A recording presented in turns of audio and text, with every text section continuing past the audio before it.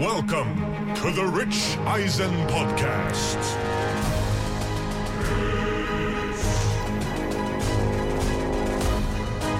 Starring Chris Brockman.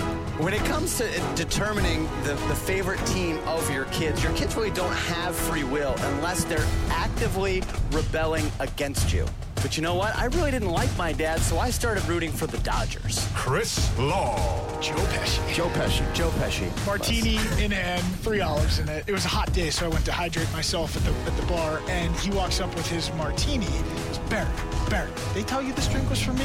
Barry goes, yes, Mr. Pesci. He goes, it's f***ing awful. Do I make eye contact? Do I keep looking forward? I just don't know what to do. And then he looks at me, and he goes, nice f***ing beard. And here is your host, Rich Eisen.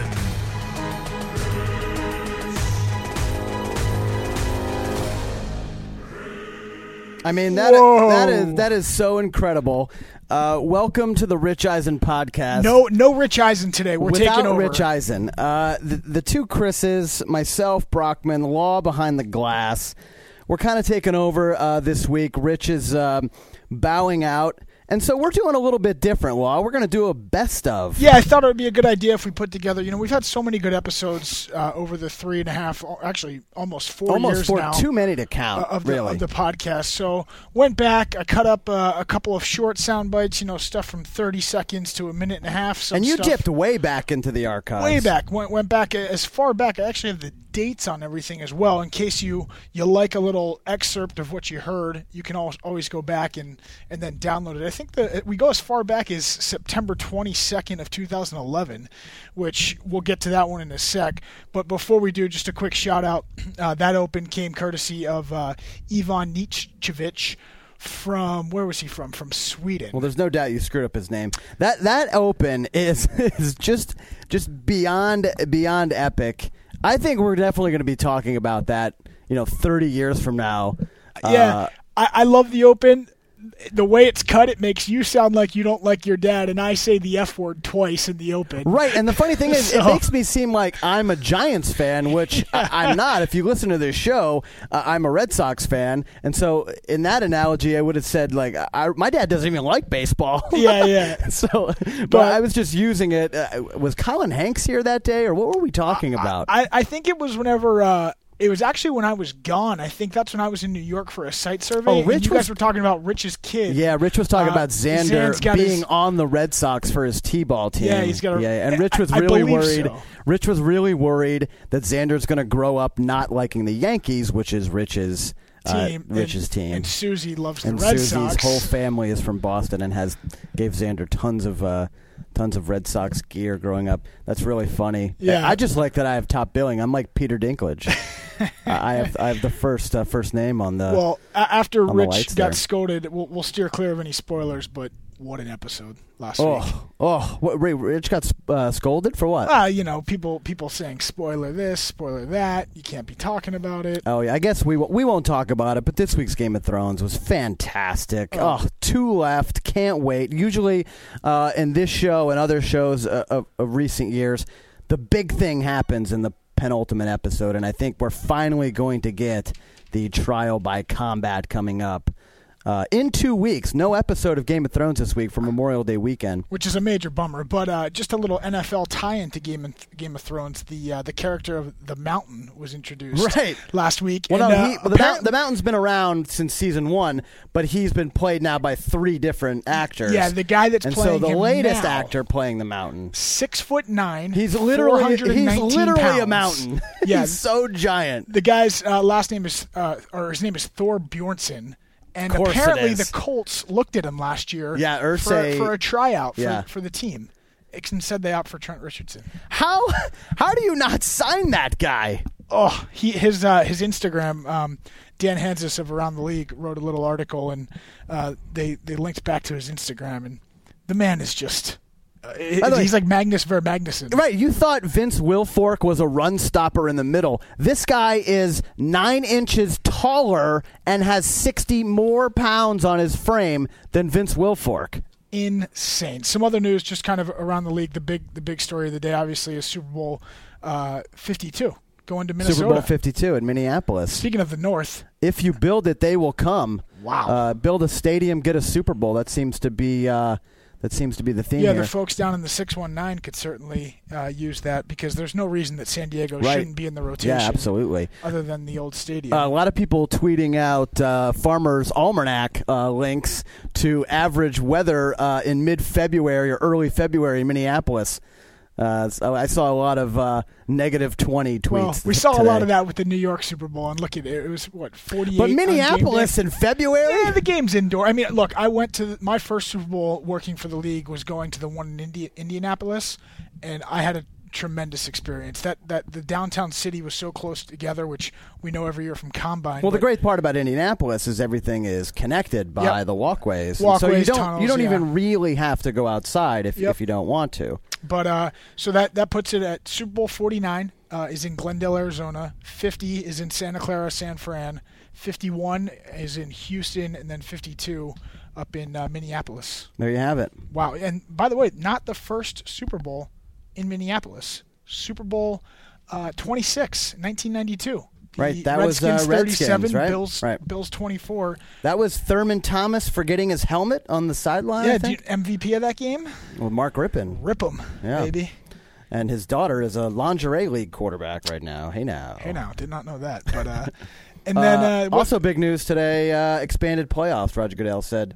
Looking likely in 2015. Yeah, definitely not going to happen this year, which is good. No, schedules are set. TV times are all pretty much locked in. So 2015 with the addition, one team per each league, it looks likely. I'm still on the fence. I really like the exclusivity of the NFL playoffs. As do I. And you look at the NBA playoffs, which are going on right now, the Stanley Cup playoffs, which are going on right now. More than 50% of the teams in both the NBA and the NHL make the playoffs. It's like, what's your problem if you can't make the playoffs? Whereas the NFL, it's so tight, 12 teams each year out of 32, 20 teams looking on the outside looking in every single year, but yet you still have that turnover from year to year. I'm just afraid, at some point the bubble's going to burst, and you have such a good thing right now. You're buying into the Cuban aspect of it. I buy into it. At some point, you can only raise prices, and then because season ticket holders, if you want your season your playoff tickets, you have to buy those in advance, and the product is so good right now. Why not? Constantly tweaking. That's I'm what all the for NFL improving always does. and getting better, but you also have to know when you have a good thing, and you should just let it rest. Well, I thought the funniest quote of them all, and I guess it didn't surprise me when I heard the quote and then heard who said it. Jerry Jones saying, of course, he's in favor of the expanded playoffs because, at 8-8 every year, Dallas now has a better chance of making it. Did he say he said that? Oh yeah, absolutely. Well, he said that. He's like, of course, I can't do a good Texas accent. But by the way, thank you for all those tweets. Got a lot of tweets about Rich's Jerry Jones phone call. From last week. That was great. But Jerry Jones said, "Oh yeah, of course he's for it because it helps his team." Well, by the way, just kind of speaking of NFL.com and that. Your article got up. Did you get any reaction? Oh yeah, Any I got. The funny thing is, so I did 32 teams, 32 draft slots. I did the best pick of the last 10 years and the worst. So 64 slots, that I ended up writing about, and I got so much grief. Really on like 2 or 3 of them. So if you do the math, well, Josh Freeman one for me was a little bit tough. That Josh Freeman was the one, but. Josh Freeman threw for 4,000 yards in this league and won 11 games and took his team to the playoffs. I think it's a little early to call Josh Freeman a gigantic bust when you look who else was in there. But the backstory to that was there's only one or two. You wrote the article. You were hawking it here on here, and then I read it. I thought it was good, and it's something that I knew would do on the site. So threw up a little slideshow. It came out cool.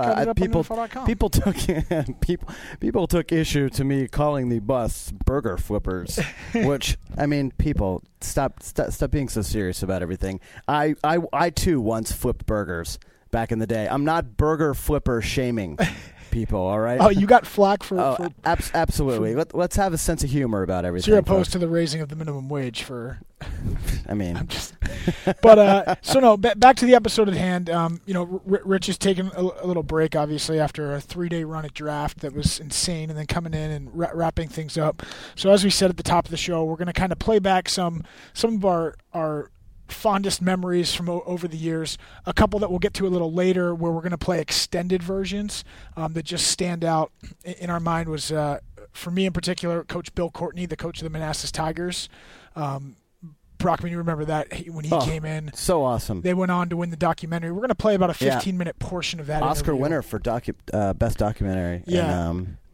Peter Berg. 2012. Peter Berg came in, didn't really care to talk much about his movie, wanted to talk more about, we got into some great Friday Night Light stuff. Yeah, and then, Peter Berg was in here shilling Battleship and didn't want to talk about Battleship. apparently he must have known something. Let me tell you what. One of the best bad movies I've seen in still some time. It is always on HBO, and no matter what I'm doing, I stop and watch. It's one of those. I mean, you got Tim Riggins, you got Brooklyn Decker, Rihanna, Neeson, Rihanna, you got Landry from Friday Night Lights. Oh, yeah. You got Jesse Plemons. You got Eric from True Blood. You got, great cast. A friend of the podcast, Jerry Ferrara's in it. Great cast. Speaking of Jerry, Jerry will be in next Tuesday. I talked to him. He's coming in next Tuesday. He's going to talk about a little Giants draft, Odell Beckham. He's got Think Like a Man 2 coming out. That's right, and Entourage movie coming out. And he just shot the Entourage movie, and he's playing Gotti, right? Arturo Gotti in a boxing biopic. So, by the way, if we can't parlay that into an invite to the Entourage premiere, we're doing something wrong. We're doing something wrong. We got to get over to Fat Sal's at some point too. Fantastic!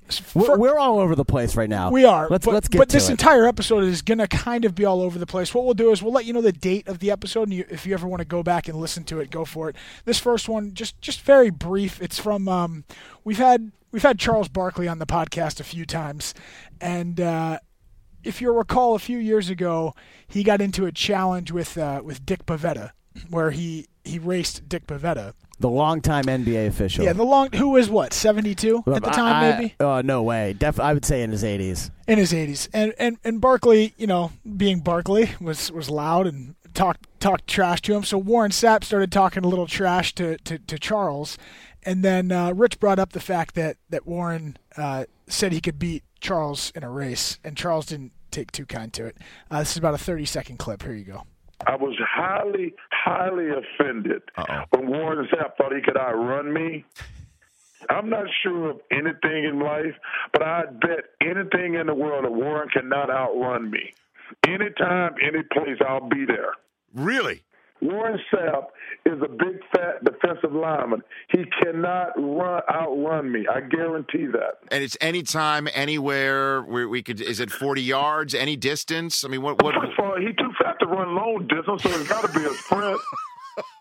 So, to add a little context to that, so when that happened, that's when we had the TV show. I think Spoon was still involved then. This was no, that was me. You were there for this? Yeah, I was there for this. So this was in September, and we brought it back up. I want to say it was like week 10 of the season. Thanksgiving had come around, and there was some reason why it got brought up, and then we were this close to having Charles come to the combine and race Sapp and make this happen as part of the combine special that year. Right, I do remember. And then it just kind of all fell apart. But just one of those behind the scene things that one's always stuck with me. By the way, and I remember being one of the only people who thought Charles would win. Yeah, that's right. I was one of the few guys on Team Barkley. And then Rich told you to make sure to not run into Sapp in the halls after that. Right, and I avoided Sapp for a solid year because of that. But no, we've had Charles on a bunch of times since, and obviously it's actually been a while since we had Warren on. We got to get him back in, I think, when he got inducted. It's been a while. Warren, I feel like, Warren invaded when we had John Lynch in. He's invaded a lot. Warren is a good runner-inner. We used to do Sapp, Strahan, Sapp. We brought that back together. Then those two went off the rails at each other, and then they got back together. No, Warren invaded a podcast up here in the studio once also. Yeah, that's right. But I can't remember who it was. Well, we had Olivia Munn in the other studio as well. And that's right. Arakpo got there because Arakpo was our next guest. Oh, that's true. And then Arakpo had kind of a posse, and they were all because Shees went to Oklahoma and Arakpo went to Texas. Yes. So a little Red River shootout right there was happening over there in the VO booth.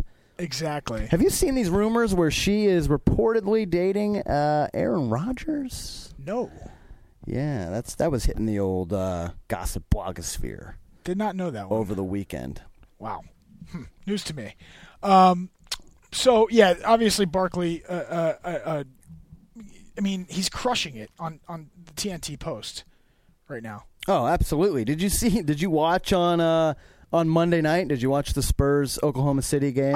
I had our basketball. We play in a weekly basketball game. Oh, right. Game, Okay, that's right. I was there. You had to work, so you weren't there that week. Yeah, Barkley was going off on San Antonio about he was eating churros and ice cream, which I can't really blame him. Both those treats are very delicious. All right, so if you want to go back, that's from September 22nd, 2011.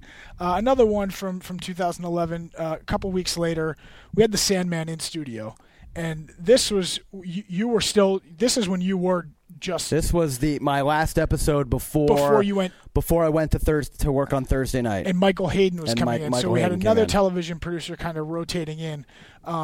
The Sandman in studio is one of our first big in-studio guests to come in for the TV show that we shot on a sound set. So it was pretty cool. We got to, we had him out on the stage. And that wasn't even part of a special or anything. We just had him in and was like, Adam Sandler, too big. We have to shoot it on the stage. Yeah, so he was in to promote Jack and Jill at the time. Oh, I forgot about that movie. His movie that was coming out after Jack and Jill was That's My Boy. And it had leaked that Rex Ryan, Jets coach, was in That's My Boy. And not only was he in That's My Boy, but he's a diehard Patriots fan in That's My Boy. That's right. He plays a lawyer. Adam Sandler's a lawyer in the movie. So we're kind of in a tough spot of, the Sandman's in to promote Jack and Jill, but all we really care about is the NFL, is we want to hear about this Rex Ryan and shooting with Rex Ryan. And the funny thing is I think most of our listeners know, DP, Dan Patrick, has been in the last 10, 12? He is an Adam Sandler movie staple at this point. And Rich isn't afraid to ask for anything, and he's kind of needling into Sandler and dropping hints like, DP, get some new blood in there, get some new energy in there. So here's a little clip of Rich kind of trying to get his way into more depth of a role in upcoming Sandler movies. But I think if you started putting other people, absolutely, from the sports world, in those roles. Well, you started off. You're in this next one. Then you do a voiceover. I do a voiceover. You don't play really yourself. I mean, people might know. That's fine, but that's fine, Adam. I'll take whatever. But that's a start where you start. Way. That's where you start. That's the how next I start. Thing. I just want Dan to start hearing my footsteps. Oh, he feels it. Does he? Feels it. Does he really? Yeah. That would be great. Number one, you were Rich Eisen. The second will be, I see Brad Hirschberg being your partner. We'll see. Brad Hirschberg. By the way, I could channel my inner Brad Hirschberg. He's from Long Island. I'll go back to my Camp Loconda days, with the Jufro and when I used to have hair. You got I can nail it. Brad Hirschberg. I saw Rich tweet out, this was like 3 months ago, some guy I guess was watching That's My Boy on HBO or whatever, and he asked Rich if, hey, are you the voice at the end of the race when the fat guy wins the race? And Rich retweeted the guy, and he's like, yep, that's me, because he was the voiceover. Right, because that fat guy runs a marathon or something? Yeah. And then didn't Sandler bet a ton of money on the fat guy to win or something ridiculous like that? But didn't we go see that movie together? Yeah. That's what I think the first night you met Chera. Actually, That's true. We went to a press screening of That's My Boy. Yeah, and then that's also what spawned the lost invitation to the after party of the That's My Boy and the Aaron Andrews meeting. Oh yeah, because you guys went to that .com thing. We went and to the red carpet. You did that's right. And you thought Aaron Andrews was Jen Brown. I did not think Aaron Andrews was Jen Brown. You definitely thought Aaron Andrews was Jen Brown. I didn't realize that Aaron Andrews had gotten pulled off of Thursday Night Football because I don't watch college Thursday Night Football anymore because we work here on Thursday Night Football. And that was before Jen Brown started working for us. Yeah, and I had asked her, I was like, "Oh, how are Thursday nights going?" And I definitely ticked her off a little bit. I think because she then thought I didn't know. Shocking. But anyway, that's smooth as sandpaper. That's neither Chris here nor Law. there. But anyway, and Sandler's got a new movie coming out this weekend, actually, which is That's right. Another reason why blended I with thought to Drew pull this. Barrymore. One of the nicest guys I think I've ever met. I mean, what a humble, just down to earth guy for somebody who has reached the level of fame that he's reached. I remember what I remember most about Sandler being here is he might have actually been wearing sweatpants, but he had like this big baggy green shirt on, and he's from New Hampshire. And you know, I lived in Maine for the last 20 years. My mom and my sister are still there, and we were just talking about New England for 5-10 minutes, and it was just a real normal conversation. He introduced, he stuck out his hand and says, "Hi, my name's Adam." I'm thinking to myself, "Yeah, no kidding. Yeah. Like I know who you are. Like I've been watching you since I was 15." Oh yeah, no, there was a couple because I listened back to not the entire interview of all these, and I was just trying to pull some of this sound, but he talks about how he had a run-in with Brady, and Brady just thought that because he's from New England, he was a New England fan. Right, Sandler's one of those New Englanders who's a New York sports fan. Yeah, exactly. So he had to then maneuver the conversation, and he didn't know whether or not to break it to Tom that he wasn't. And I think he left it as he just left Tom believing that he was a Patriots fan and didn't have the heart to tell him. I'm sure Tom knows by now, but yeah, that's great. But it was good. The Sandman. So that's from November 3rd of 2011. If you want to go back and check that one out, definitely a good one. Another one that was I think one of our most underrated guests. He's been in a bunch. He would come in prior to the Super Bowl every year because he would do a home and home with Rich. Carson Daly, when he had Last Call with Carson Daly. That show's still on. It's finishing up because he's now in New York doing the Today Show for the mornings, and then he comes out to L.A. maybe twice a week for The Voice. Is he a regular on the Today Show? Yeah, he's now a regular on the Today Show. Wow, good for him. Yeah, no, great for it. Totally deserved, and one of the nicest guys again. Absolutely, one of the nicest guys ever. When the camera comes off, but for a couple of years in a row, he would come in with his production crew, and they would shoot Rich on the stage here. Kind of a cool thing. They bring in their own cameras. They shoot with 5D and 7D cameras, about 4 or 5 cameras. Takes 15-20 minutes. They'll put it together in post, and then obviously it airs on Last Call. Not dissimilar to what we do. No, yeah, not too much different from what we're doing. And then we would always sit him down after. So Rich, I wouldn't say Rich was nervous. He wasn't nervous at all, but he was supposed to interview Madonna that year. That's right, at the Super Bowl in Indianapolis. And Carson, with his huge background in music and as an MTV TRL VJ, baby. I've been to it. I went to a taping. Hold on a second. Of TRL. Hold on. You've been to a taping of TRL in the Times Square studios with Carson Daly. What year was this? The crazy thing is, this was Monday, September 10th, 2001. No kidding. Yeah, I went to a Michael Jackson concert that night at Madison Square Garden. Oh, yeah, I've heard that story. I did not know you went to TRL. I left that out of the story on purpose beforehand. Well, yeah. Hold on. You went to TRL Monday, September 10th, 2001. Yeah, in Times Square with my buddy. And 2 of the other buddies couldn't get in, so they went off and walked down to FAO Schwartz and checked it out. Wow. Yeah. That's crazy. Incredible. Who was on TRL that day? Who was the in-studio music personality? I can't remember. I want to say it was Britney Spears, but I'm not 100%. Because that day then became, that night she was there at the concert performing. There were a lot of famous acts that sang Michael Jackson's songs. And then obviously, that night was a big night. And then we ended up leaving the city. I got a parking ticket at 1 a.m. when I came 10th, back. Right? So we went back September 11th at about 2 a.m. back to Pennsylvania, luckily. Right. But and then obviously everything happened. So. And you were, what, a freshman in college? No, I was a senior in high school. Wow. Senior in high school. Yeah. Wow. Crazy. That's incredible. But anyway, not to get too far off on a tangent here, but with his big background in music, Rich started asking for pointers of course. On the Madonna interview. So this is one of my favorites. I think we've used some of this in some cut-ups, and potentially it might have made an open once or twice. So here's Carson Daly from his appearance on January 25th, 2012. Madonna's a different ball of wax here now. Okay, let's be honest. First of all, you're never going to get this interview. It's not going to happen. Serious? Yeah, it's not going to happen. Are you serious? I don't think it will. I'll be surprised. She famously doesn't do anything. Really? I mean, Madonna, I don't know how much NFL Network or VH1 she watches or anything like that. I don't know either. Okay. Oh, so, you wonder if she's going to know who you are? Yeah. Not a chance. Not a chance, Rich.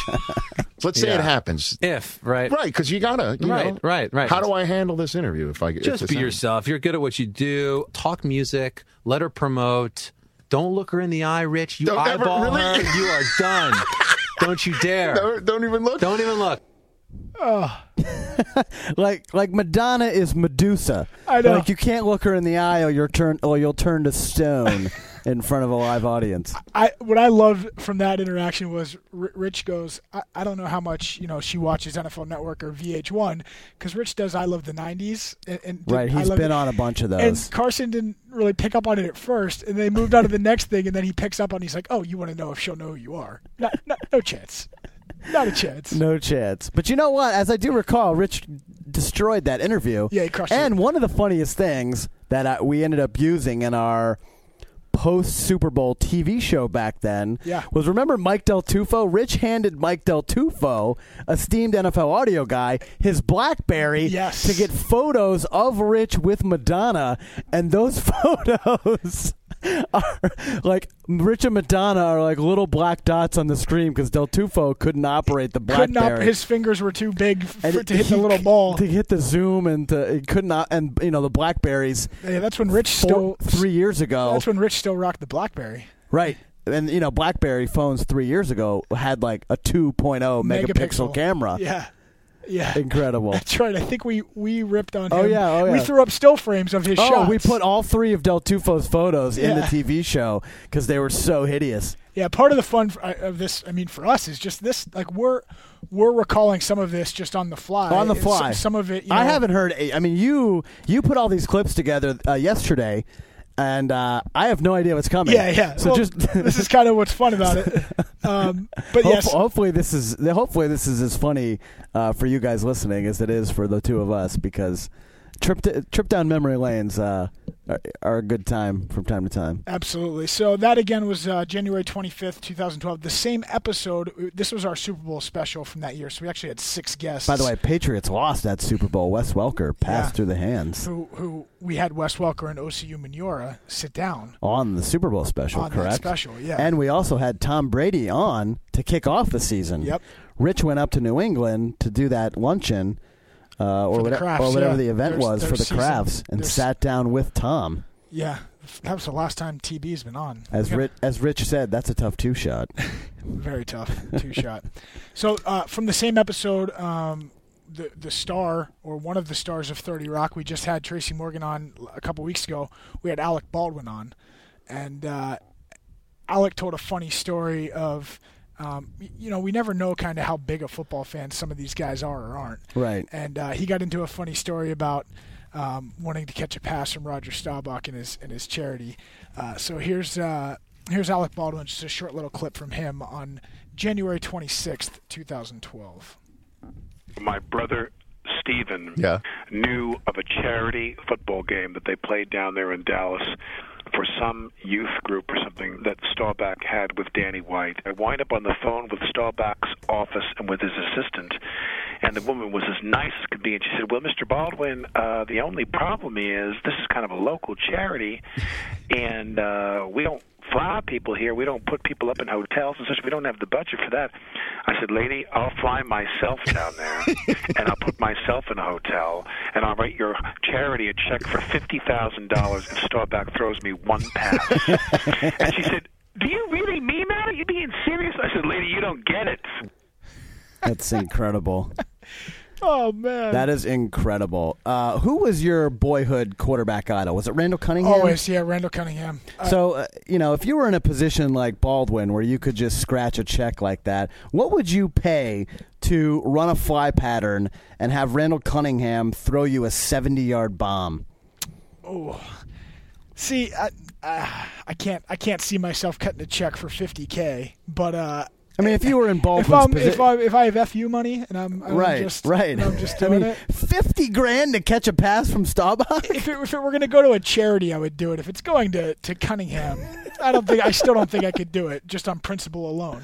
But if it's then going to go to a charity, I would pay about that. I mean, when I first started watching football, man, I wanted to be Joe Montana in the worst way when I was 7 or 8 years old. That's because you were up in Alaska, right? Yeah, we moved all around and whatnot. But when I first really got into football, I was 8, and we had just moved to Alaska, and so I liked the 49ers. Probably it had to do with them winning all the time. But hey, what do you want me to do? I'm 8. Yeah. But for me to go out there and recreate the catch with Joe. I mean, $50,000 seems like $5. I think I would do that in a second. Yeah. We always used to do because at the time Randall had those infamous, jumping over the piles, right? And we would spend summers down in South Jersey. So anytime we would go in the ocean, whenever we would break the line of the wake, it was always at a football in our hand, and we were jumping over, and we would yell, "Randall Cunningham over the top!" Like that. That was it every time. It's pathetic when I look back on it. But Who's the awesome. Eagles play-by-play guy? Merrill Reese. Yeah, Merrill, and you're doing the Merrill. Oh yeah, Randall Cunningham. Yeah, exactly. It's classic. It's fantastic. All right, so that's Baldwin. Now this next one holds a special place in my heart because it came up so spontaneously. We had rapper Ice-T in who was promoting. Yes. He was promoting his documentary film he had out called "Something from Nothing: The Art of Rap." And fantastic doc if you haven't seen that. It's incredible. And he gets interviews with pretty much everybody. Every single big rapper from the 80s and 90s. Yeah, and so right before he was supposed to come in, I'm making up this time because I don't have it exactly, but we'll call it he was supposed to come in at 11. And I think he came in 10 minutes or 15 minutes early, which is uncharacteristic for, sadly, a lot of our guests. It really is. And, by the way, we were really hoping that Coco was going to make an appearance. Yeah, we were hoping. Sadly, she did not. At the time. And I think like 5 or so minutes beforehand, I was like, hey, it would be funny, Rich, if you did like a little rap. And there was one of those where Rich looked and he's like, I don't know, it could come off as hokey.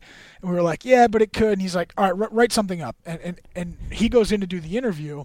So they're about 15 minutes into the interview, and we then start writing up a rap for Rich.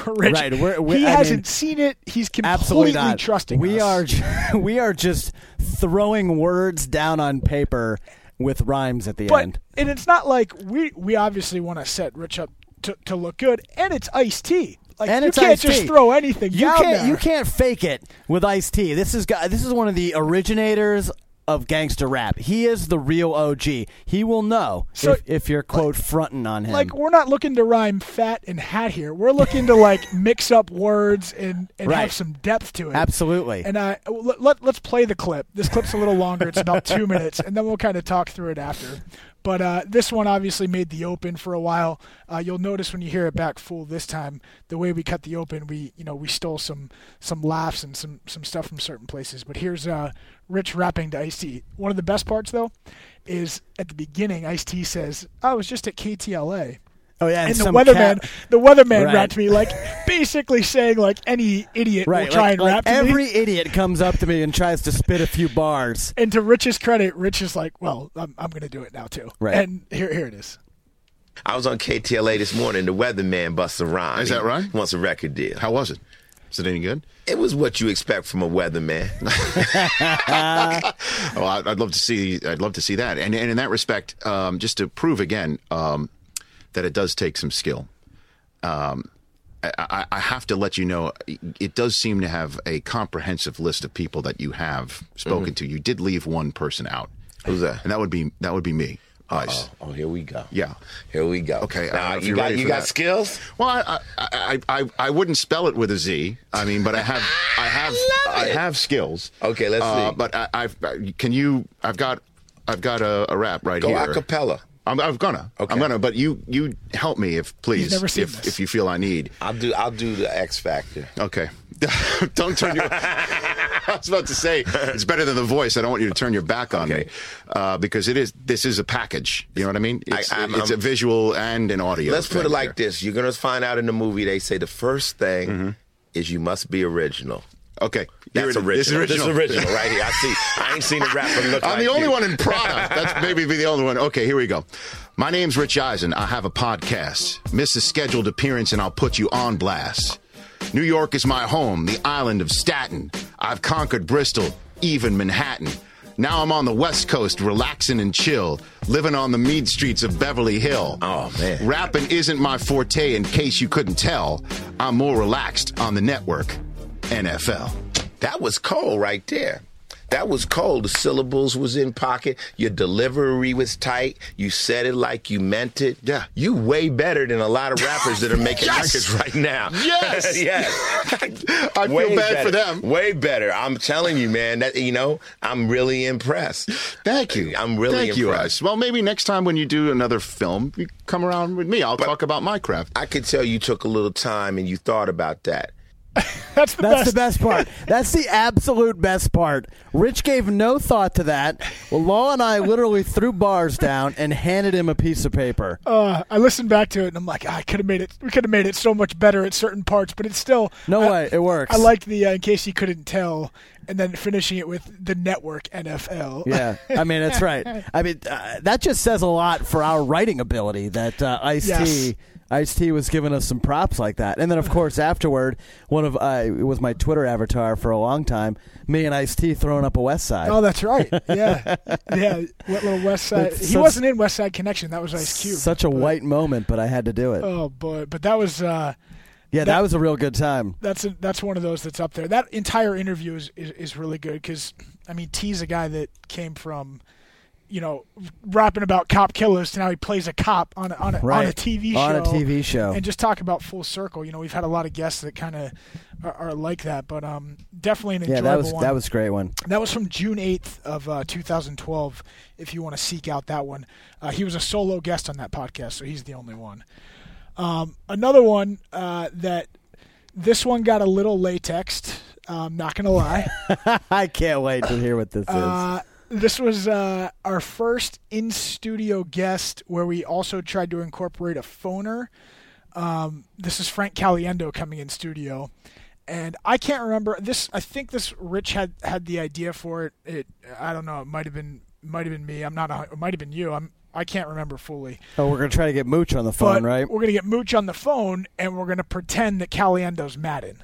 And I'm pretty sure it was my idea, but I don't want to take credit if it was Rich's. Right. So what we had working against us, though, unbeknownst to us, and that we didn't know this, right? Yeah, 2 weeks before, Steve Mariucci hosts a bocce ball tournament for charity, right? And Mooch is really close with Madden. They're both up in the Bay Area. They're very close friends. But they could probably still go a month, 2 months without seeing each other. And Madden plays in this bocce tournament every single year. Yes. And what we didn't know that it was like 10 days earlier. Right. And so when we were trying to fool Mooch with Caliendo doing the Madden voice. We told Mooch that Madden was in studio. Yeah.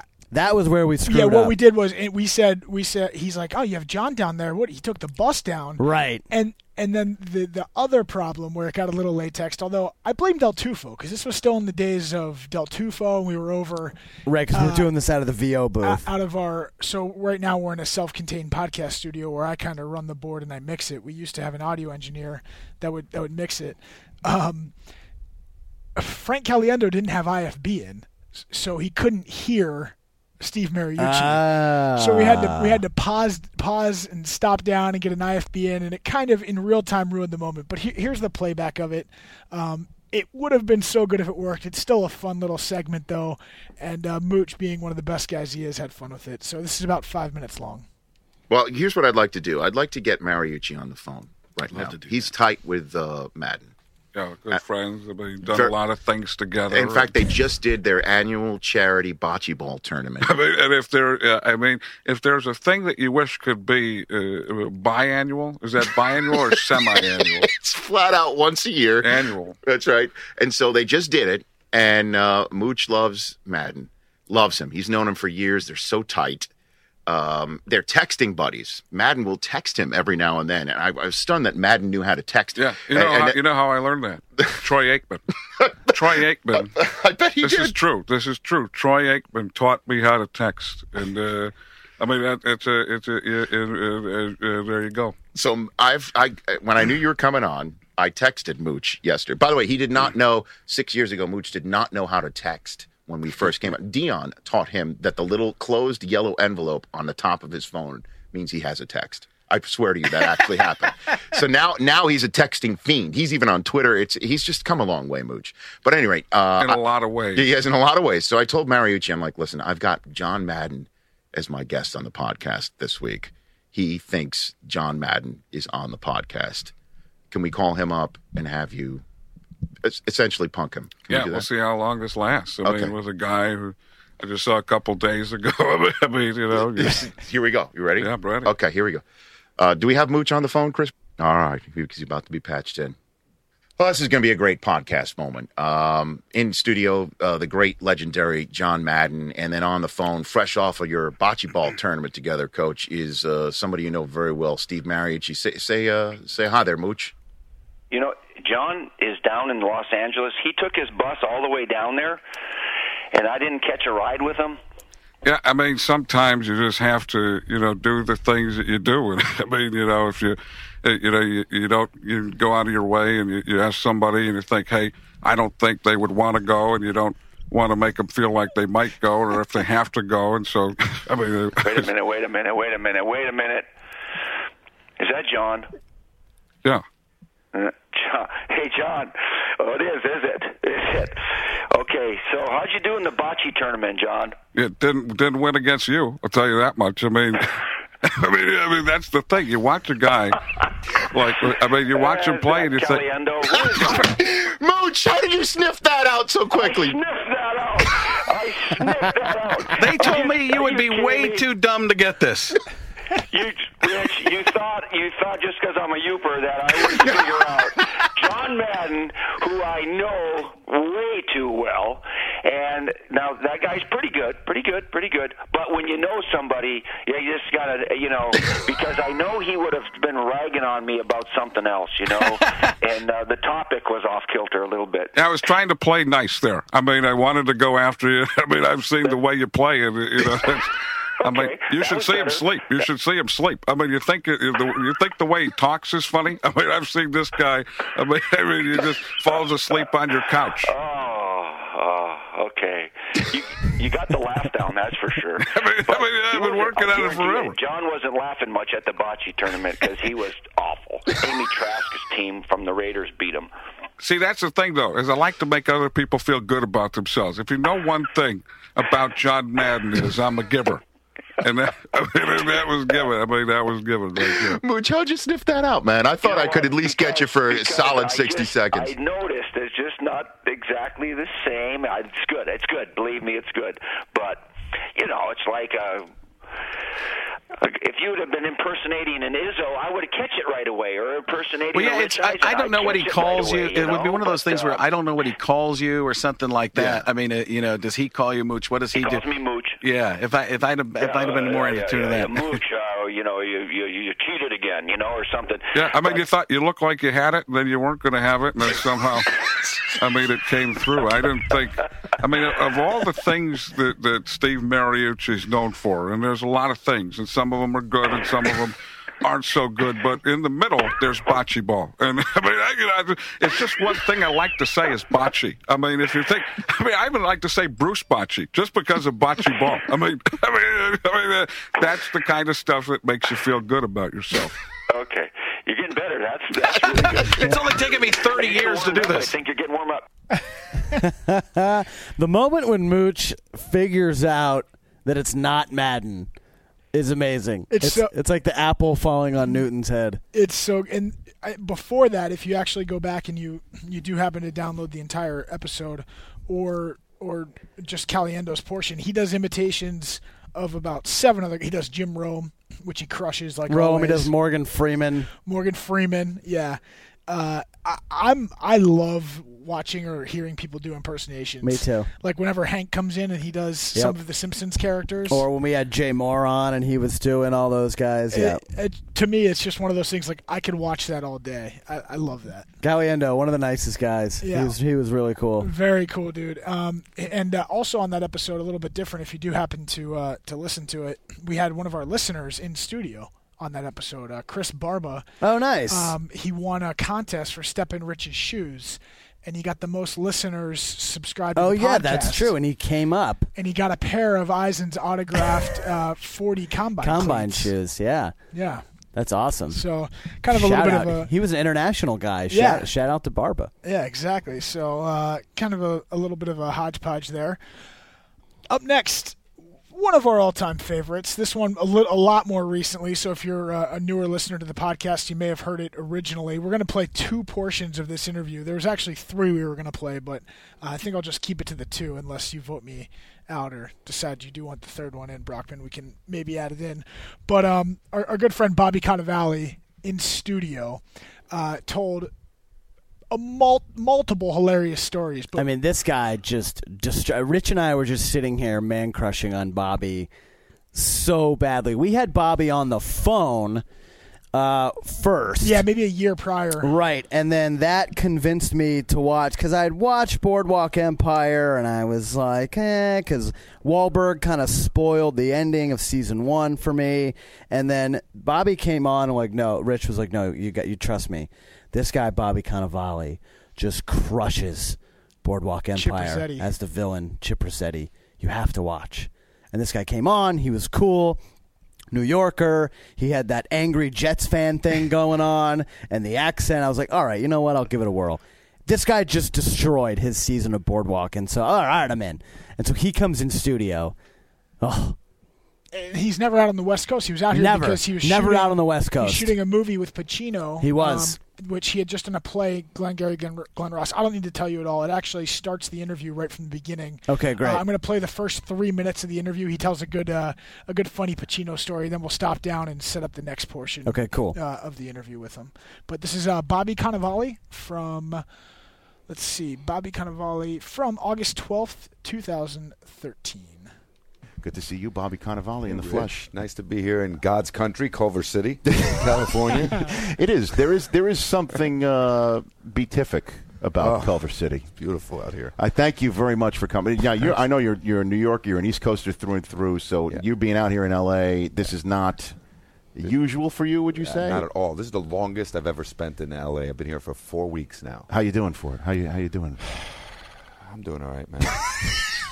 I'm doing all right. I'm hanging out with Pacino a lot, so I can keep it real. Is that so? Yeah, well, I'm working with him. I'm doing this movie out here with him. So, which movie are you doing right now? It's called Imagined. So I'm spending a lot of time at his rented house. He'll only rent the house out here. He rents a house because he's like, if I get a place, then means I'm here to stay. So he's been renting the same house. Mm-hmm. In the flats in Beverly Hills. It's okay for me to say this because everybody in the world knows where Pacino lives because he lives literally on the road. Like there's a bus that goes by, those tours? Sure. They all stop in front of his house. And shoot. Oh, he sits in the front yard and he waves at everybody. So everybody knows where Al lives. That's amazing. You know what? And so does that mean that you stumble downstairs and you see Al Pacino just rummaging through the fridge in his skivvies and stuff like that? You could literally go on one of those double-decker. I recommend the double-decker so you can get up top so you can see over the fence. And you'll probably see Al drinking his 48th cup of coffee on his front porch by noon. Yeah. That is so cool because you just did Glengarry Glen Ross with him on Broadway, which I saw, and you were superb in that as well. Yeah. And so now you've did that, and now I'm doing this film with him, yeah. So, yeah, it worked out. I mean, it's a good thing I did that play. That is fantastic. Yeah. The play led to this? The play led, yeah, I think so. I mean, I had such a good time on that, and I think Al had a good time. And then he's been trying to get this movie made for a few years. It's a really great. What is it? Film. It's called Imagined. A guy named Dan Fogelman, really wonderful writer director. He wrote Crazy Stupid Love, and that's a funny movie. And so he's been developing this with Al for a few years, and Al plays this like Neil Diamond type character, this sort of superstar singer, and he's like tired of singing the same song. He's got like a Sweet Caroline song that he doesn't want to sing anymore, and so he decides to give it all up. He's like a drug addict, and he just wants to sing his new songs, and nobody wants to hear it. So he tries to go find a son he never, he had a son on a one-night stand 40 years ago, and that's me. That's you. And it's pretty funny, and you sort of hijinks abound, and Chris Plummer's in it, and Annette Bening, and Jennifer Garner plays my wife, and it's good, man. It's a really good little film. But I had to come out here. I mean, really, I haven't been out here for this long ever. So I did it really for him. Okay, so that was just kind of wanted to get that Pacino story in there because. Could you imagine walking downstairs and just seeing Al Pacino, like eating Cheerios or Frosted Flakes? I love on his 48th cup of coffee. Like, I recommend the upper deck and the double decker. I like the idea of Pacino just sitting out on his lawn, waving at the Star Tours. Love it. Going through Beverly Hills. Absolutely love it. But this next part's. By the way, that movie's supposed to come out this year, 2014. Imagine. Ah. Yeah. What was the director's name? He said the guy from Crazy Stupid Love. Yeah, I'm all in on that movie. Dan Fogelman. He wrote it and directed it. And Crazy Stupid Love, if you somehow have not seen that movie, check it out. The Gosling. Yeah. Crushes. And what's the Emma Stone? Yeah, so many good people in that movie. Steve Carell and that too. But so that kind of tees up the second part of Cannavale here, which I think it's the best. He's talking about how he first met. They're talking about kind of boyhood crushes and meeting them, right? Which we kind of mentioned earlier with Cunningham, or if we met Cunningham, or if you met Montana, right? And throwing a ball, and at this time, Bobby's a big Jets fan, and this was the time of the Sanchez headband and all of that. And he mentions, he's ripping on Sanchez for the headband, and then he talks about his mint green Vespa scooter that he was on when he saw Reggie, and Reggie kind of shunned him. So it goes through that. Rich tells a little bit of a Mattingly story about meeting Mattingly and then freaking out in the moment, and then it goes into his Jeter story, which was in the infamous Open. So I'll play this whole thing. I'm playing this whole thing so back. incredible. Yeah, this is about 6.5 minutes. This is so awesome, and it's worth every minute of it here. So Bobby Cannavale, same episode, and here you go. Have you ever met Reggie Jackson? Have you ever come across him at any point? No. You know what I did one time? I'm really bad with athletes. I'm terrible. I just become a nerd. I was on my Vespa, bad enough. Judging the headband in the city, judging the headband, on wearing my Vespa. headband on the Vespa. But I'm not the quarterback of the Jets. It's true. So I'm on my Vespa, green Vespa, riding the mint green Vespa, riding, and I pass, and I'm at a red light, and I see Reggie on the corner of at the St. Regis, and I lose my mind. I just lose it. I just start screaming, Reggie! When was this? It's like 2 years ago.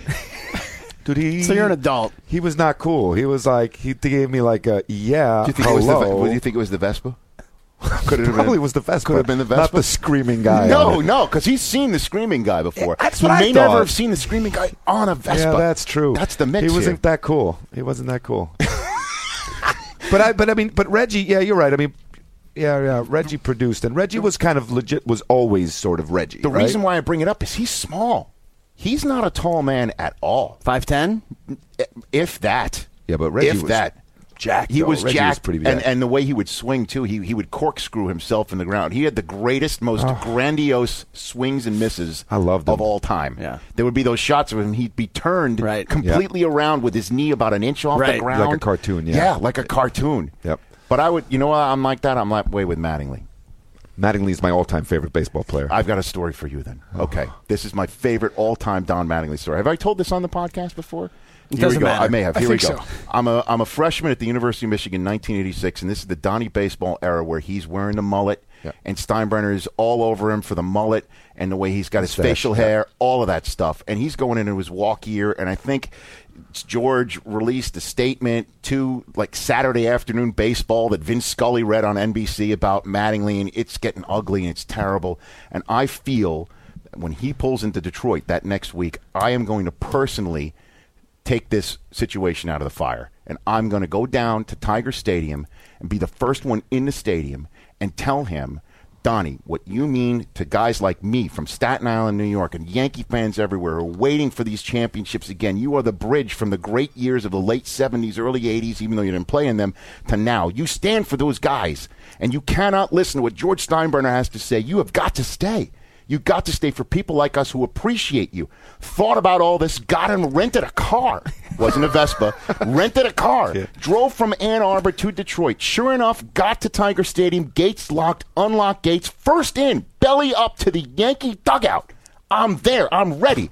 First guy to the dugout is Don Mattingly. He goes, I go to him, woo! Donnie Baseball! His eyes get as big as saucers. He pirouettes and goes right back into the clubhouse. So good. I blew it. Have you told Don that? Have you told him that story? Years later, I go to I'm on SportsCenter, and I go to the All-Star game in Seattle, and I'm covering for ESPN one of the celebrity softball teams. And I'm one of the sideline reporters, and the captain of the team, manager of the team, is Don Mattingly.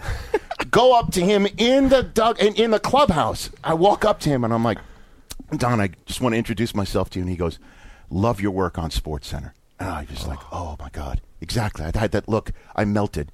And I'm like, Don, that means so much to me, and I just want to let you know, what you mean to me and what you mean to Yankee fans. He says, thank you. We had a nice conversation for a minute, and he goes, so nice to meet you. And I'm like, we have met before. Tell him the whole story again. And at the end of the story, like a fan, I go, do you remember? And he goes, nope. I felt this big again. Yeah. I am the same way. Man, I get crazy. I get so stupid. I've told you my Derek Jeter story. I think I told you last time I was on. No. Oh, man, it's like 19... this is so great. 1990... Let's see, was my son born? Yeah, so it's like 1995, 6. It's the first year of Third Watch. It's a TV show I was on. It was like 2 weeks before that first day on Third Watch, I was working in a bar. So it was the first thing I ever did, And it's on NBC, and NBC has the World Series, and they fly me down to Yankees, Atlanta, down to Atlanta for the World Series, sitting right next to the Yankee dugout behind the on-deck circle. It's me, Michael Beach, Eddie Cibrian from the show. Sure. And then in the row is Reverend Jesse Jackson, Spike Lee, George Steinbrenner. And I'm not like a professional yet. I haven't been on television before, and I've never done this. And these guys were on, so they were all cool. I'm the only one in a Yankee jersey and a Yankee hat. These guys are camera ready in whatever designer dressed them, and I'm in full regalia. And I spend the entire game screaming my head off, bro. Screaming my head off. Cameras on. It's Costa's going, it's the stars of the new show, Third Watch, and I'm freaking out. And every time Jeter comes up, I'm screaming. I'm like as close as I am to you now. I'm right behind him. And, behind the on-deck circle. Screaming. Nothing. He doesn't even look at me. Cool as hell. These guys are laughing at me, and I hear Steinbrenner going, he's ignoring him. And like I was a piece of shit. Like he didn't care less. Screaming. Finally, last at bat, 8th inning. Yeah. Jeter comes up. I'm hoarse, man. I'm just, Derek, just turn around, man. Just turn around. Finally, he does the thing with the weight. He's about to go up. He turns around. He looks at me. He goes, bro, I hear you. It was so good. And then of course I turned around. Yeah, that's right. I'm so happy. You got it. Still haven't met him though since then, but I would totally ask him if he remembered. I'm the bro. I can hear you guy. I'm that guy. Bro, I hear you. Oh man. I mean, that is just because we've all been there. Yeah, we've all been there. Screaming at our favorite players, just hoping they turn around and acknowledge us. And this is an Emmy Award-winning actor admitting that this is a grown man. A grown man. 8 rows back at Yankee Stadium, screaming like a lunatic at Derek Jeter. I love that he's like Eddie Cibrian in his designer jeans or whatever, the fashion lady. whoever dressed him. There's NBC execs there. Steinbrenner's there, and he's just yelling. He's wearing a jersey, full regalia. Like a maniac. I mean, it's so great because we've all been there. We've all been there. That was a fun episode. There was another clip I'm going to play, but I'll tell you what, we'll save it. And definitely, if you haven't heard it, go back and check it out. But he was shooting a movie with Woody Allen. Right. He was up in San Fran. I think he said he shot 13 straight days. And there's a great story of him kind of just nagging. He just kind of follows Woody around. Did I say Woody Harrelson? I meant Woody Allen. Woody Allen, yeah. He just follows Woody Allen around, and Woody just, is just kind of looking at him like, will you leave me alone? Yeah, and he's just watching Woody Allen. He's like, I'm watching this guy, and he's pulling up his phone. He's watching magic clips on YouTube. He likes magic, and there were just some good intricacies. So that guy is an all-timer, Bobby Cannavale. Can't wait to get him back in. Yeah, we got to get him back in, and I want to check out that movie. You're right. Yeah, absolutely. It should be coming out this year. There was no date on IMDb, but a good pool that one was up. So that's kind of Ollie. If you want to check it out, August 12th from 2013 from this year. Next up is this one. These next three get a little bit longer because I think these were just, you kind of need to hear a little bit more of the story, and we're only still even playing for you guys a fraction of it. Two that we didn't include at all that I think are must listens for us. If you've seen all of Breaking Bad, is definitely the Vince Gilligan one.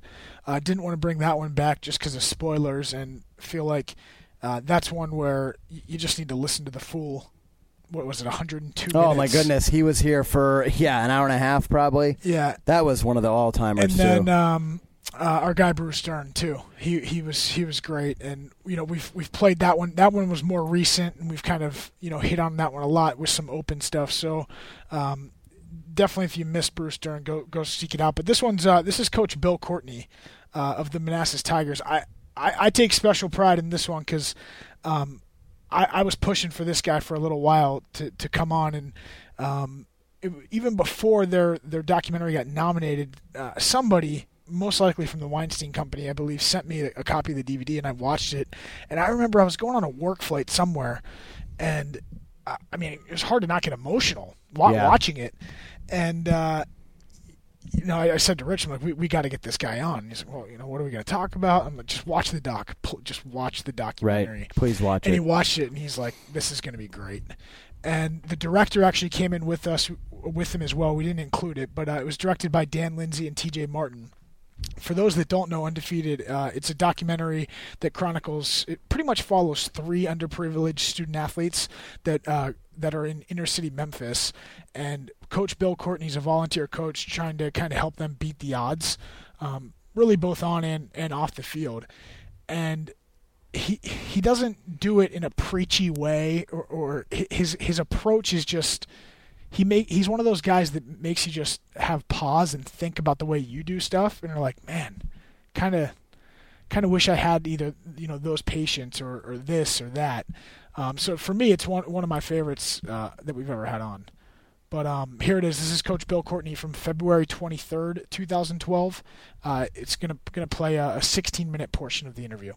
Here on this podcast, and obviously at NFL Media Group and NFL Network, we're constantly caught up in what the NFL is all about: winning, losing, who's to blame, who is skyrocketing to fame, and things of that nature, and who should make the Hall of Fame, who gets snubbed. I mean, that's basically what we talk about in the NFL all the time. And then there's the side of football that saves lives, that means so much to so many people who will never touch the NFL in their lives. It is remarkable when you think it's the same sport, it's the same ball, it's the same concept of teamwork and sacrifice, but it's just in a different place, a different level. And to that respect, there's a superb film called Undefeated. It is a documentary about the Manassas Tigers and North Memphis High School. And it is nominated for an Oscar. And part of the reason why it is because the story that is told, and the lives that are saved, and the lives that are made, and the lives that are put on display for all of us to be shocked by, be awed by, be impressed with, and emotionally involved in following. And the reason why it is nominated in that respect, the reason why the Manassas Tigers were quite a story and of interest and rooting for is my guest here on the podcast, the coach of that team, Bill Courtney. Good to see you. Good to see you, too. How are you, Coach? I'm doing all right. I guess I should call you the former coach of the Manassas Tigers, right? Yeah, the film was my last year at Manassas. Right. Moved on. Now, I guess for somebody who has maybe not heard of this film or not yet seen it, the first scene of it, and I'm not telling any tales out of school, is essentially you going through some of the trials and tribulations that you as a coach have had to endure with this team. And it was a great way to start the film because it opens your eyes as to what was going on with this team. Can you recount for some of us some of the issues that you had with Manassas and your team? Well, I mean, it's the neighborhood is suffers in abject poverty. And all of the cliches that you hear and think about when you talk about the inner city do really exist. Not many fathers in the household, lots of very young unwed mothers, lots of grandmothers and aunties raising kids, and doing the very best they can with what they have. Mm-hmm. But, you know, by and large, the kids just kind of grow old. They don't really grow up, you know, and so, you know, you enter into an environment that the basic tenets and fundamentals of what a young man should be are deficient, and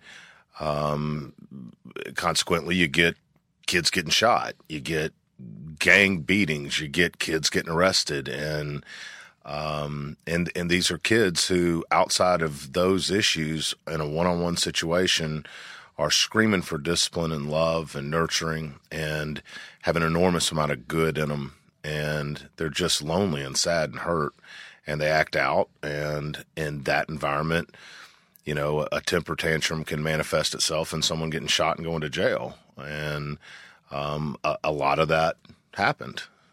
And there was again, I'm going to try and conduct this interview without giving away too much of the film. Okay. But there was a moment in the film that really hit me. I guess it was the first win that your team had in the season.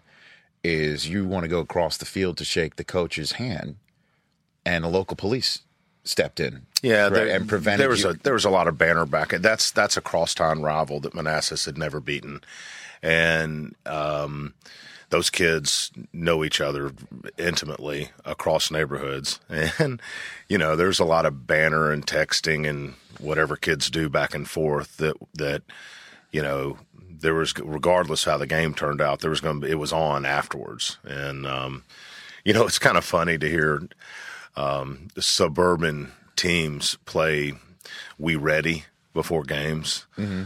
because "We Ready" is not a song. Its root is an inner city Ebonics phrase for "You gonna get in my face? Bring it on. We ready." And that's what was going on right. The whole week before that game. Is everybody was ready, and so the police wouldn't even allow us to get close to each other after the games. And I was very concerned about it. One, I didn't want anybody to get hurt, but from a coaching standpoint, in the state of Tennessee, if you get thrown out of a game for fighting, you're suspended for 2 games. So if 20 of the kids got in a fight, right, and have a team to play the next 2 weeks, and so it's just from a coaching standpoint, from a mentoring standpoint, all kinds of things. It was probably a good decision on the police's part not to let us shake hands. And I saw how you, in the final throws of that game, went to everybody: keep your chin straps on. Do not do anything stupid. We've been bottled and rocked before in that neighborhood, and right. Fortunately, nobody ever got hurt. Maybe a window broken out of a bus or something, but that was a emotionally charged game that we were. Well, you'll have to see the movie to understand how it comes out, but I mean, there was just an enormous amount of emotion leading up to that game for a week. There's an enormous amount of emotion in that game. I kind of prepped the team for that game in terms of, it's almost a good versus evil kind of thing. We're trying to do things the right way. I didn't think they did things the right way. And, in the end, we're pretty matched up physically, evenly, mm-hmm. and I just felt like character and discipline in the end would win out in that matchup, and I just didn't want the excitement of that evening to end on a bad note. Of course, and because it's interesting because it is just a game, right? It is. When it all just comes down to it, but the part of this film that really blows me away and will no doubt blow anybody who sees this away is that this game, it's just a game, but it is saving lives. The fact that this game exists and your program was existing. That is humbling, and I'm honored for you to say that. But respectfully, I disagree with you. I felt like if we instill character and discipline and commitment and loyalty and honesty and selflessness and putting the team before oneself, I don't feel like I was saving lives. I feel like I was trying to bolster fundamentals so that they could save their own lives. Because at the end of the day, I wasn't going to be there for them forever. And they needed to be there for themselves. So when they're 40 years old and they look back on football, they remember the tackles, they remember the touchdowns. But more importantly, they have when their boss fires them, when their wife leaves them, when a children, God forbid, gets sick and dies, are they gonna fold up camp, or are they gonna fall back on the fundamentals that they learned? So if I save their life, the next thing that hits them in the mouth when I'm not there, they're screwed. So I didn't. I mean, it's no false humility here. I didn't. All I did was want to give them a foundation on which they could go save their own lives and do things for themselves. But this is a program that had been losing for years. Lots. Okay. Part of this film chronicles the season, and the goal was just to win a single playoff game, which the school in its 100-plus year history, I think 100 years or so, had never done. Never once. Never. So all of this through, that is sort of the carrot at the end of the stick here, right? I mean, and through it all, again, even though that it would be critically important, that is really low on the list of priorities with these young men. Here's the best thing. Here's the best way I can explain that to you. Tonight when you go home, stop over at Dick's Sporting Goods or whatever sporting goods store you got and fill a football up and get in the living room and stand on it. And I bet within 10 seconds you'll fall flat on your rear end.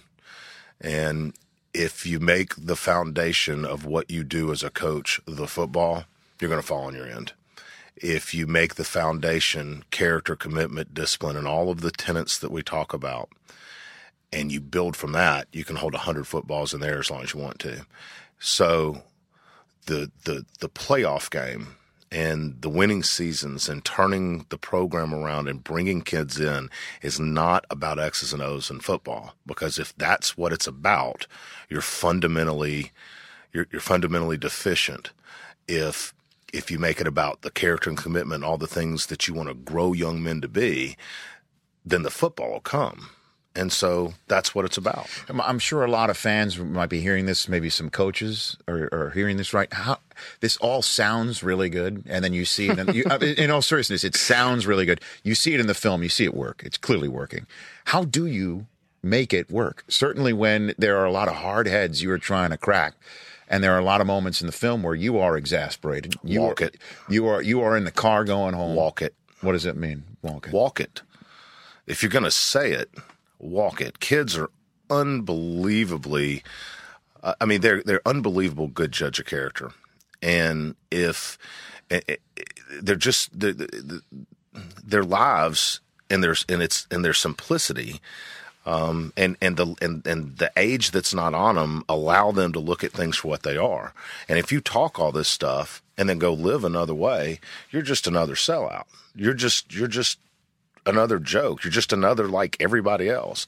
But you do this consistently, you say it every day, and then you walk it and you live it, and you show how those things changed my life for me when I was a young man and allowed me to have a 4 children and a wife and a beautiful family and a business because I walked it and I live it daily. Then you can be an example for them, but you have to be consistent. And you have to walk it. And if you walk it, they'll follow it. If you don't, then it's just a bunch of crap they're going to stand on a knee and listen to at the end of practice and go do whatever they want to do. But there are moments in the film as well. There's one character, Chavis Daniels, who comes back after, I guess, a 15-month stay in a juvenile detention center. Comes back, and you're throwing him back on the team. And he immediately gets into fights, including with an angel on your team. He was this kid. Nobody on that team had wings. Well, I love that. But in terms of what this young man, Money, in the film. I mean, you immediately root for him. Okay, you immediately, and again, I don't want to give away his story and how it works in it, because that is truly one of the more moving moments of the film is how his story winds up. But he immediately slaps him in a team meeting in front of the whole team, and you as a coach are now faced. I was sitting and watching this. I'm like, wow, okay, I want to see how Coach Courtney handles this one. because here comes a kid who just comes in, sort of dropped into the scene. Obviously, the young men on your team know who he is and know what his background is, but he's dropped into the mix. Chemistry is huge. How you handle this moment could have, in my view, could have tilted the entire direction of your team if you didn't handle this moment right. What are you thinking when you see this right in the middle of your meeting room, right in the middle of your team? The gravity of all that didn't weigh on me at that particular time. I had a kid acting out, being a complete jerk, and I had a kid getting hit for no reason, and then I had verbal stuff and the whole thing, and the immediate reaction to it is, one, stop it, and two, discipline it, and three, make it right between the two kids. And I mean, look, we can take this a whole nother direction, but I will just say this. Forgive your trespasses and forgive those who trespass against you. And that is also a fundamental tenet that I live my life by and expect those kids to live their life by. And so, it takes some time to forgive, but to forgiveness has to be asked for. And it took Chavis a long time to get there. But had we just thrown him off the team, what lesson does he learn? How does he get better from this? If we throw him off the team, how does Money get better for this? Because Money needs to understand what it is to have a forgiving heart. And there's just too much invested in the moral fiber of these two kids to let that situation be anything more than what it was, which was a misstep that's going to get punished, that's going to get disciplined, but we're going to learn from it. And it takes a big man to ask for forgiveness, and it takes a big man to forgive. Small men can harbor grudges forever. And, we talked about that a lot, and it eventually came around. But, yeah, but I wouldn't have handled that differently with those two kids than any other two kids on the team. That's just how, in my mind, right. It's pretty simple. That's how you do it. But do you ever doubt what you're doing at any point? Do you ever sit there and think, am I doing the right thing? Sure. There's no manual, and sound like parenting. You know what I mean? It is. It absolutely is. Because I've heard that. I've got two young kids at home. I've heard that a lot. Hey, there's no manual. It is. And look, we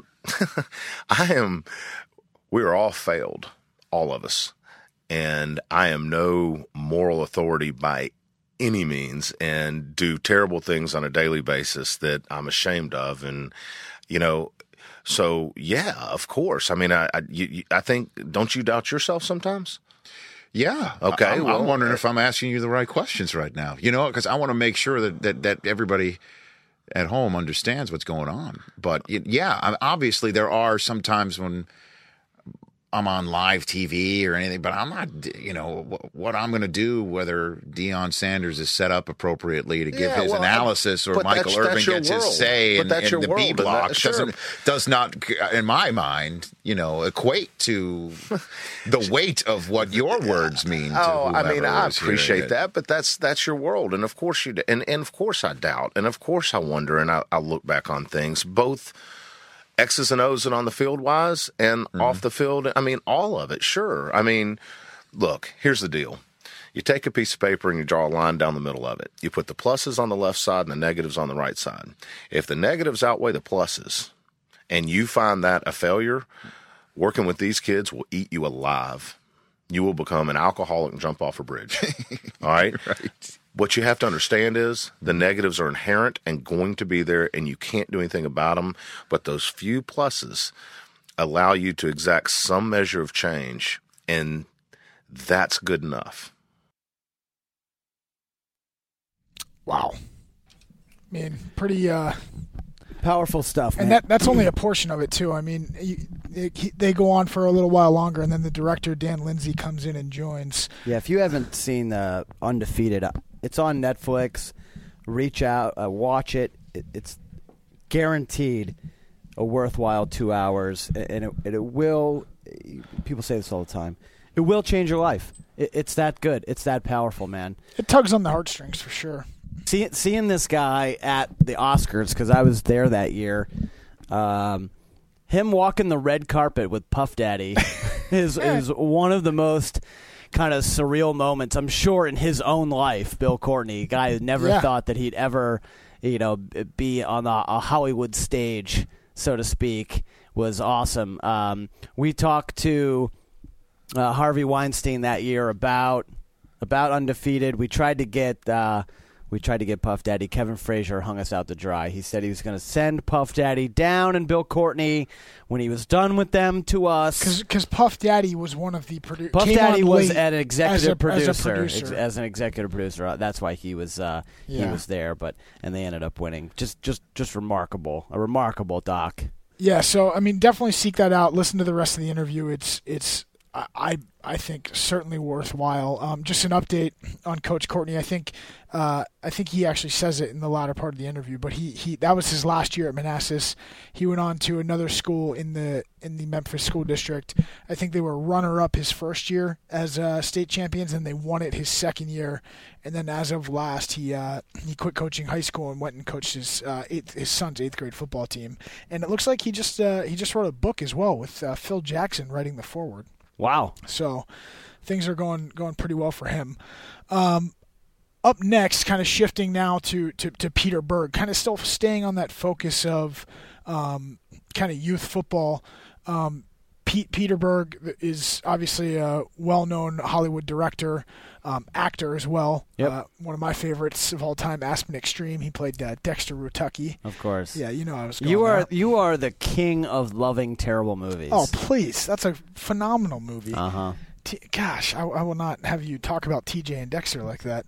But he also was a part of Friday Night Lights, the excellent NBC series. Well, he directed the movie. He directed the movie based off Buzz Bissinger's book. Right, and then it spun off into the NBC TV series, to which he was an executive producer behind, and he directed the first episode, the pilot episode, which I think is one of the greatest hours of TV ever. The pilot episode of Friday Night Lights is unbelievable. And let's not Connie Britton, Amy Teagarden. Man. What was Jeter's? Minka Kelly. Saracen and Street, Scott Porter, who's always here, Zach Gilford, and of course Coach Taylor. Yeah, so he comes into NFL Network Studios, and he's got a blockbuster movie coming out. He's got huge Battleship. Oh, $200 million movie, Battleship, coming out. And he walks in, and he's wearing sweatpants, t-shirt, and hat. T-shirt, hat. He hadn't shaved, and we kind of, before we get started, just kind of tell him, hey, we're going to, we'll talk on this, we'll hit on the movie. And in a polite but nonchalant way, he's like, I don't care about the movie. He's like, there's more important things I want to talk about. And he's a huge part of the, what now has become the Heads Up Football Initiative, but essentially getting coaches certified to be able to coach people's kids. Especially youth coaches. Yeah, around the country, because I think you'll hear him make the point in the interview. He says, is all you need pretty much is a driver's license and a check for $9 or something like that to be able to coach. And he witnessed, while scouting for Friday Night Lights, the TV show, he went to a state championship game in Austin, Texas, and he witnessed a kid. To this day, when I think of the story, I still get chills. He said 50,000 screaming fans. He witnessed a kid break his neck on a tackle, and that was the inspiration for the Jason Street character to become paralyzed in the first episode, because this kid became an instant quadriplegic and then died. So it's just one of those interviews that I left just saying, having such an appreciation for his storytelling ability and just his passion and love for the game in general. So here's Peter Berg, the director, from May 10th, 2012. Again, this is just a portion of the interview. It starts off heavy on some Friday Night Lights stuff and then gets into some of the Heads Up stuff as well.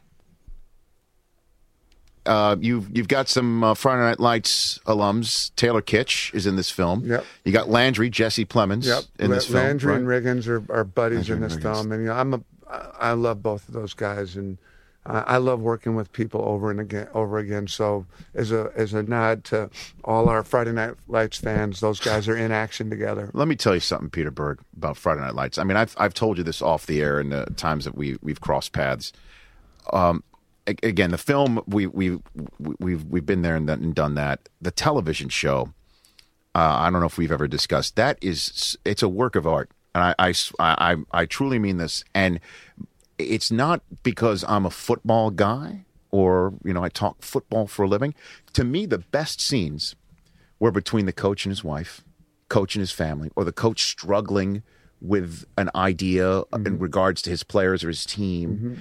And we had the coach who was featured in the movie, the Oscar winning Undefeated. He was sitting in the very chair in which you're sitting. Great documentary. We had him on, Coach Courtney, and I asked him questions. It always seemed that your coach was struggling with on the show. How do you think about stuff on the spot? How do you deal with stuff on the spot? Because you think coaches are infallible and that they know exactly where they're going with each move. And even when things happen, adversity strikes, they always know the right chord to strike. No, they don't. They don't. And to me, that's what I loved about your television show. Yeah. And the chicks were hot. Obviously, that helped too. But I mean, all of that together. I don't even have a question for you. It's just basically congratulations I appreciate on it. that. And I have to give whenever someone says that, I'm quick to give credit to our showrunner, Jason Katims, who, is interesting because I did the pilot and I kind of gave birth to it and I need someone to run it. Sure. And I've met with 4 or 5 guys and, they were all big football fans. I want to talk football. And Jason Katims came in and he said, I don't really like football and I don't really follow it that closely. Is that right? Yeah. And he said, I see this as a show about the things you're talking about, human beings.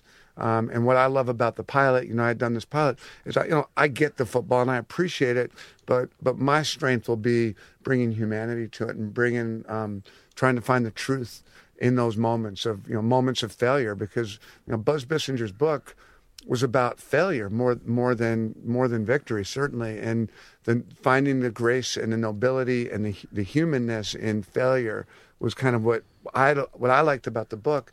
And Katims was the one that demonstrated an understanding of that, and I think that's kind of a lot of what you're talking about. And just the way you also kept the show alive. It just seemed that the stars were very rarely aligned for this show. Yeah, we just refused to quit. That because we suffered from ratings from the get-go, but we had such a rabid fan base.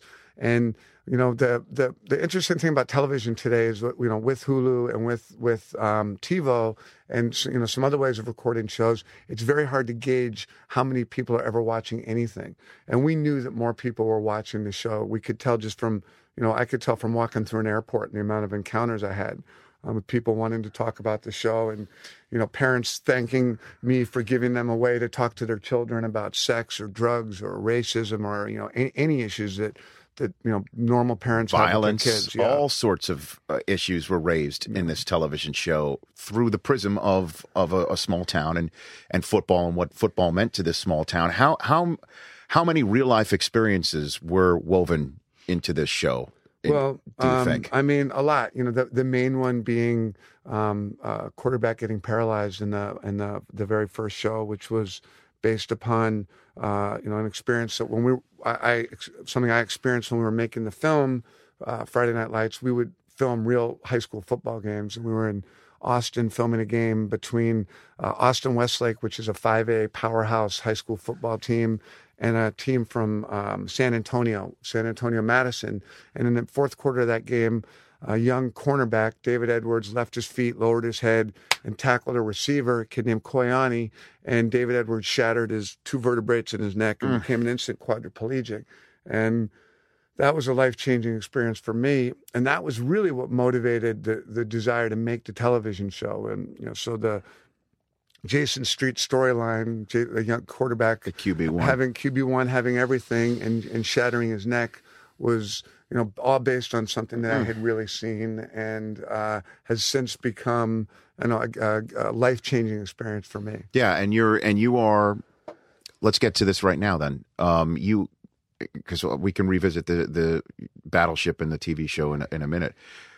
You are currently right now a part of a movement to, I guess, teach young kids, get them really early at the Pop Warner level how to tackle. Yes, that is one of the things that you were dealing. Can you explain to people Right. what this is all So, about? so here? after I saw David Edwards, break his neck, get paralyzed, and then eventually die at the age of 16, I became very close with a group called Gridiron Heroes, which is out of Texas. It's a father-son, Chris and Eddie Canales. Chris Canales was paralyzed in high school, and he was from San Antonio also, and they've sort of made it their life's work to bring attention to catastrophic spinal cord injuries, and that's something I became very involved in, and met dozens of young high school age boys who've become quadriplegics from playing football. And that then led to, they also work with concussions, and people have suffered brain injuries. And that couldn't be more, I guess, current topic in the NFL right now. And so as my son, who's now 12 and a huge football fan, got closer to, he'd been playing flag football, he got closer to the tackle level, and he finally said, okay, I'm ready, Dad, I want to play tackle football. I was literally paralyzed with indecision, and I couldn't, having seen so much tragedy, spinal cord and concussive injury, whether it's Jim McMahon or David Edwards. I've seen so much of this problem has really resonated personally to me. I didn't know how I could let my son play football, and I was not sure whether I was going to until I found out there was a guy named Bobby Hosea who is becoming more popular, who, along with LeVar Arrington, have both kind of said, look, we feel that there's no one single game-changing solution to this problem. But they felt that a big part of the solution is, if you look at what's happening at the entry levels of USA football, Pop Warner football, you get 8-year-old kids who are being brought in and want to play tackle football, and they have coaches who basically are the requirements for being a coach today for Pee Wee football is you get a fingerprint. If you don't have a felony, okay, you're in. You don't have to demonstrate anything other than, you can love to play Madden and fantasy football. You have no felonies. You are now responsible for 8, 9, 10-year-old boys, and these kids have no fundamental training in the physics of how to tackle. So luck of the draw, whether you get a coach who knows what he is doing or she is doing, and or not. It's a complete random, as long as they have no felony. That's correct. They're in. And it's people have made the comparison. It's kind of like, okay, a kid goes and joins the Army. There's no basic training. There's no boot camp. There's no weapons training. You join the Army, you're given a gun, you're given a radio, a helmet, and you're fighting. Go. And and as a result, kids physically do not understand the mechanics of how to tackle. It's not that they're lowering their heads to be vicious. They're lowering their heads because it's easier for a young body to bend at the waist rather than dip at the hips. It's easier when a kid gets nervous to lower his head. And that's how the great majority of the concussions and the spinal cord injuries are happening. People are lowering their heads. They're bending at the waist. So, that's just a portion, and they go on for quite a while longer. But you can just tell that it's a guy that cares, and obviously the story he told, as I mentioned at the top. He is, without a doubt, one of the most intense individuals I've ever met. Yeah. When this guy gets behind a cause that he believes in, there's no stopping him, and you've seen it with the Heads Up Football. It's incredible. And obviously he's a guy too that cares about causes. You and I went to see a movie, Lone Survivor, together. We did. We were hoping to get Peter back on, as well as some of the cast for that movie. So we went to a screening of Lone Survivor, and that movie about a war veteran who everyone knows the story, but a group of soldiers, 4 soldiers who go into the Afghan mountains pretty much, and one guy comes out, and just the way it was shot, the intensity in which it was shot, the way he used veterans in the movie and throughout, like he did with Battleship. Definitely a guy we root for. Yeah, absolutely. Anytime Peter Berg's doing a project, you know what you're going to get, and you know it's going to be worth checking out. Absolutely. So I know we said also we were going to get to the one of the ones that I think has been the most impactful, and we've gotten some of the most response for, which was Brian Banks. But A, we're running a little long, and B, it falls into that category of even spending 3 minutes on it or 5 minutes on it, you need to listen to the entire interview. It's one of those stories you need to hear beginning to end, not just a clip of. Yeah, so again, for anyone that's kind of newer to the podcast, last June 25th, we had Brian Banks on. Brian Banks, it was the wrongfully accused high school football player at Long Beach Cal Poly, same school that Willie McGinnis went to, same school that Deshaun Jackson went to, just down the road from us here. In Los Angeles, and he was falsely accused of rape and imprisoned for 5 years and then parole for another 5. And the California Innocence Project just got him off and cleared his name last year. Actually, about 2 years ago now. He had a tryout with the Seahawks, didn't work out, came back on board with the Falcons last year, made it through camp, and then eventually did get cut after we had him on our show. But he's got a movie in the works with Spielberg. He's doing the speaking tour circuit. I mean, this guy's story is it's beyond powerful. It got a little dusty in here, and it also gets you angry. Yeah. That the legal system could do someone so wrong. And I thought Rich did a great job handling the interview too, because no question. We had notes and we had some stuff worked out for him, but we also learned a lot during that interview that we had no idea. And I don't. That's again where we've talked about it a lot, but where the podcast medium comes into play, because the 60 Minutes piece that was on him was phenomenal, but it was 10 minutes long. Right. Any other interview he does anywhere else, it's 10, maybe 15 minutes. We talked to him for over an hour, and I think we got a little bit more out of the story than you're going to get most places. But definitely seek that out. We're not going to play any portion of it now. What was the date on that, Law? June 25th of 2013, and special thanks to his agents, Ryan and Bruce Toner, who also rep Big Ben, who helped make that one happen. But we'll shift gears a little, kind of make the hard right-hand turn from, we kind of got a little serious there with Coach Courtney and with Peter Berg and with Brian Banks. But do you know who our most frequent guest on the podcast has been?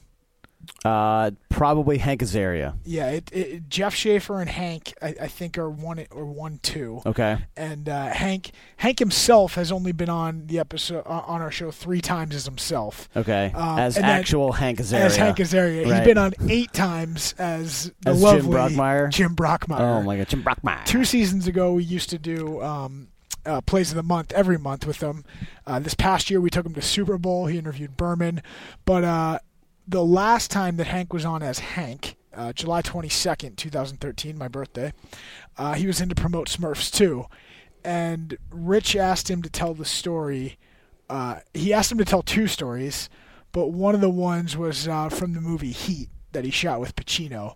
And the other story was from Mystery Alaska with Burt Reynolds and Russell Crowe, and that he could not tell on air. And he almost he's like, hold on, let me think if there's a way, and then he can't tell it. He wanted to tell it, but he couldn't tell it. He told us it off air, and it's an amazing story. It's I'm sorry you can't hear it. Yeah, we're sorry. But the Heat story is second to none. But the Heat story is good, and do us a favor, because I didn't realize this either. After you listen to the Heat story, Google the scene, and you can see the video. Yeah. And it complements it. It complements it so well. But this is Hank Azaria from his appearance on July 22nd. It's just a short little, about 3-minute clip, and he's telling this great Pacino story. Actually, it's about 4 minutes. Here's Hank Azaria. I want to ask you these 2 questions, and you tell me if you're comfortable. Can you tell us the story from Heat? Can you tell that story on this podcast? Can you tell that story of you doing the scene with Al Pacino in Heat? Yeah, I could tell about 83% of it. Can you tell the 83%? Yeah, I can. Yeah, I can tell that. You're in the film Heat. I think I've told it elsewhere. I think you have, but this is many people have seen this film. Obviously, yes, have seen the scene in which you're in with Pacino. With Al Pacino, yeah. Right. Will you please tell the story of that scene? Sure, Rich Eisen. I'll tell that story.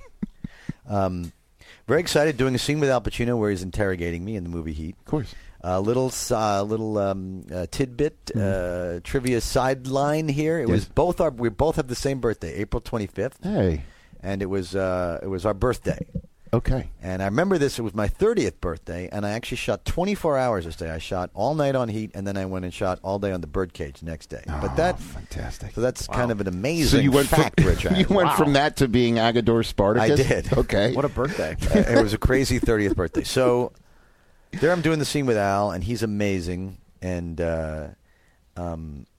he's with Michael Mann, who directed it. If you do one take, you do like 90. You do a lot of takes of things, and it leaves a lot of room for Al to play around and improvise and go crazy. And I was if I were to do that scene now, as an experienced veteran actor, I would just kind of keep up with Al and improvise with him. But I was nervous, and he's Al Pacino. You're 30. I didn't want to step on anybody's toes. The directors, the writers, or Al's, and it's like I said to Michael Mann, should I be batting the ball back with Al? And he thought about it for a second and went, nah, just say what's written. Let Al do it.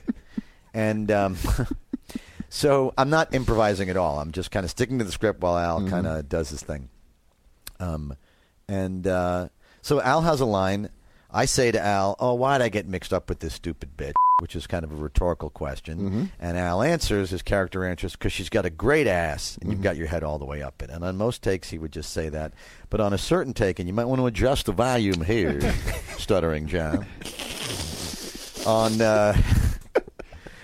On one of the takes, Al just right in my face went like this. Because she's got a great ass, and you got your head all the way up it. Which scared the Jesus out of me. Scared the bejesus. It's amazing. Literally, though, right? I mean, it terrified me. I don't mean terrified my character in the movie. I mean terrified me. 30-year-old Hank Azaria. I was frightened, and not acting at all. I went, Jesus. I said Jesus, which is not scripted, and Al improvised off of that. He went, I'm sorry. Something happens to me when I think about a woman's ass, or whatever he said after that. And, of course, the one line that I ad-libbed that entire night made it into the film. It made it in? Yes, because I wasn't acting at all. I was so when people watch Heat and hear you say... Yes. You'll see Al scream that line, and you'll see me... I'm off camera, but you will hear me say, Jesus. I'm watching it right now, and the reaction on your face is right. Well, your expression is natural, right? Well, you don't see me say Jesus. You just hear it, right? But the expression when he says, then when they cut back to me, I am absolutely. Look, I don't know which take out of the 94,000 we shot they used, but I'm probably it's one where I am genuinely terrified about. Yeah. Oh, that's one of my favorites. And can you tell the Mystery Alaska story? I cannot. You cannot tell that story? No. Okay. No. Next. What is the context behind that? I don't want to say. I'm not going to go. No, I can't. It's be too talking out of school. There's other people who'd be angry at me if I did. I don't want to do that. That's why I need to. I know it's good stuff. I hate that I can't. Yeah, that is truly one of my all-time favorites. Yeah, I'm trying to think. Let me just go through the. Let me process go through the DNA of it. Go and through see the if DNA. I can tell any portion of it. No, I can't. You can't share. No. I mean, gosh, I could listen to Hank tell stories for days. Oh, man. I mean, and Heat, oh, gosh, that's one of those movies. You talk about Battleship, good, bad movie. Heat, great, awesome movie that is so rewatchable. You can pick it up at any given moment if you're just flipping around and it happens to be on TV. And you're just locked in. You're locked in for the duration of the movie, no matter what point it is. I want to say off the top of my head, I think Heat came out in 95. I'm not sure. I don't think I've seen that movie since probably 99. No way. I need to go back and watch. I own it on DVD, too. Heat came out in 95. 95, yeah. I'm pretty sure that I've seen Heat within the last month on TV somewhere, and I just happen to be flipping. Val Kilmer, Tom Sizemore. Obviously, Pacino and De Niro. President Palmer, Dennis Haysbert. Yeah, I gotta watch that one again. I gotta watch it again. I mean, I remember Hank. I remember it. Ashley Judd. Who else? Danny Trejo is in it. Oh, wow. It's so remarkable. I can't believe it's been 15 years since you've seen that movie. I gotta watch it. Maybe that's. We got a 4-day weekend coming up. Might get to it this weekend. Oh, you get a 4-day weekend? Yeah, Friday's a holiday. Oh, well, I'll be here working here at NFL Network. Oh, well, you're getting. And I'll be here on Monday, so a regular 2-day weekend. Oh, for Brockman. wow! You're here on Monday? Oh, yeah. What are you doing here on Monday? No rest for the wicked, my friend. Oh boy. Well, while we've been kind of going through some of this, not any major news, but the PAT for preseason. For the Hall of Fame game in the first 2 weeks of the regular season, or the first 2 weeks of preseason, they're moving it back to the 15-yard line. So they're going to snap it from the 15, so that essentially it's going to be a 33-yard extra point. Not going to make it a chip shot. So that's good. But although percentages on 33-yard field goals are probably, 95%? Probably a chip shot, yeah. Pretty much. Unless, of course, who is the Billy Cundiff? Yeah, Billy Cundiff. Unless Billy Cundiff is for kicking. The Ravens, the last second in the championship game. I can't wait to be trolled by Ravens fans after that. I know. Bring it on, Ravens fans. Get a real kicker. So we're going to wrap this up with one last little clip here. As I mentioned, Hank's been the most frequent guest on the podcast. His Jim Brockmeyer character has been on 8 times. Seek out those videos, too. Those are on NFL.com. If you go to NFL.com and you just search Jim Brockmeyer, or you just go to Google, type in NFL.com space Jim Brockmeyer, all of his video archives will come up. The one from Media Day this year that we threw together for the TV show. I mean, the audio's hilarious, but one of my favorites. The video supplementing it always having the video too. to go along and just seeing the look on Chris Berman's face, him not having any clue who Hank is or what this character is, and then him repeatedly looking at his watch and finally just being, I gotta go. I gotta go. And Hank's like, okay, thanks. Thank you. So here it is. This is Jim Brockmeyer dating back, I want to say all the way back to the first time we had him on was 2011. Was, I think, late 2010. Even. It might have been 2011. I'll have to double check that. But here's the best of Jim Brockmeyer. Your legendary career sadly coming to a screeching halt a few years ago, and the Funny or Die video about your life helped really put you back on the map. I just have to ask you the question right off the bat about your ex-wife, which is what really sent you into a tizzy on the air a few years ago. Is everything all right? Those dark days are in my past. I am very sorry to my ex-wife. I apologize, Lucy, for all the names that I called you publicly. Only about 95% of those were accurate. I don't know where I got some of that stuff. I called her a Bourbon Street Strumpet, which is just ridiculous because she's never even been in New Orleans. Let's see if the Steelers run that special deflection play to Franco Harris they've been working on in practice all week. Redsaw drafts back, he throws, the ball bounces, and it works to perfection. Oh, and Harris, Bubba, Benny, and the Jets himself down the sideline for the score. I had no idea you saw the Immaculate Reception play in practice. I saw practice that week. They were trying to work that out. They had Bradshaw throwing that ball at everything, like at benches, at seats, at passing dogs that were passing, at lockers, to see how the bounce would go. They had a plan for almost every possible trajectory contingency, and it paid off for them. All right, here's Sam Bradford throwing a Cadillac Williams, who doesn't seem to realize it's a backward pass. That is a live football. And the Giants' Michael Boley picks it up and returns it for the touchdown. Then watch this. He tries to fire it into a wall, but intern Marcia Brady's face gets in the way. You know, in my day, an intern had to know how to duck. Otherwise, Cosell would nail him right in the kisser with a tumbler full of Canadian whiskey. I do love watching T.O. play, I gotta say. He combines all the fiery leadership of Ray Lewis with the throwing ability of Ray Lewis. And he is a good kid, though. He does have everything you want in a franchise quarterback, except for accuracy, of course, and footwork.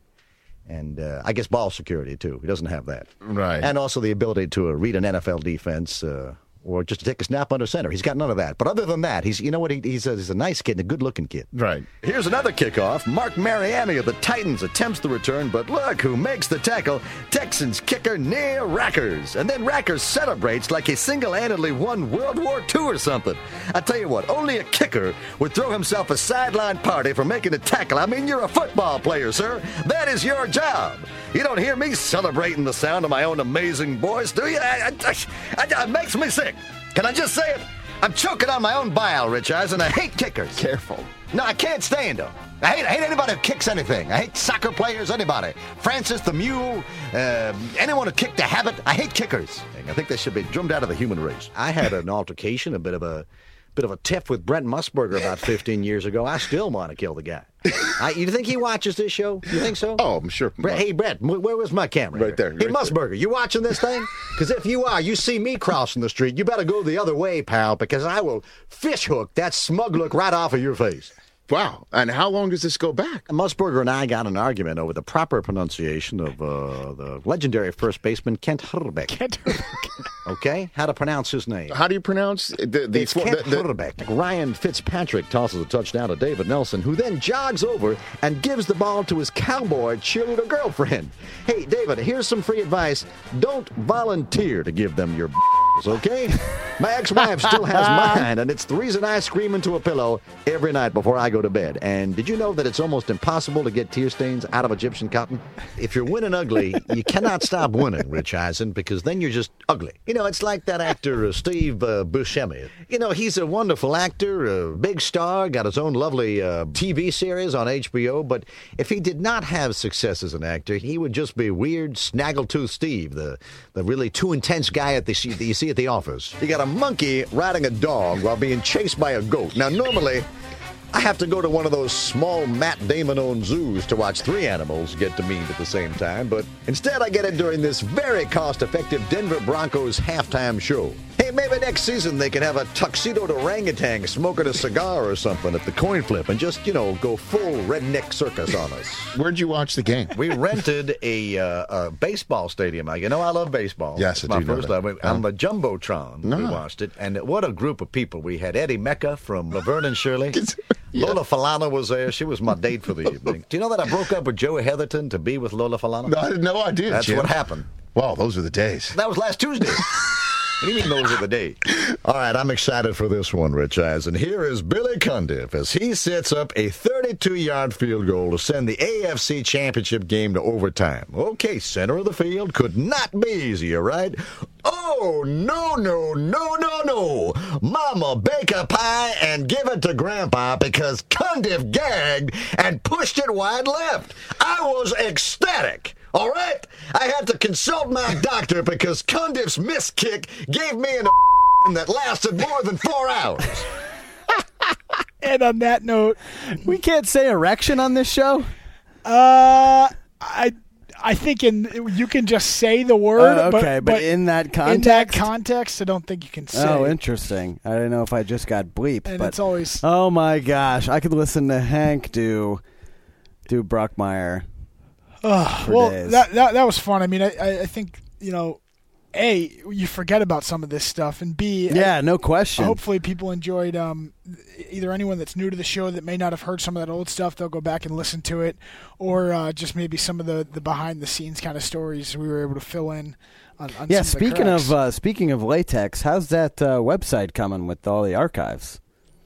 Oh, well, better news. We didn't need to archive them. Okay. We got we changed storage and RSS feeds. You can only have so much. Right. We were able to change some stuff around where we didn't have to create a secondary archived Rich Eisen Libsyn RSS podcast feed, which everything I just said probably nobody understands.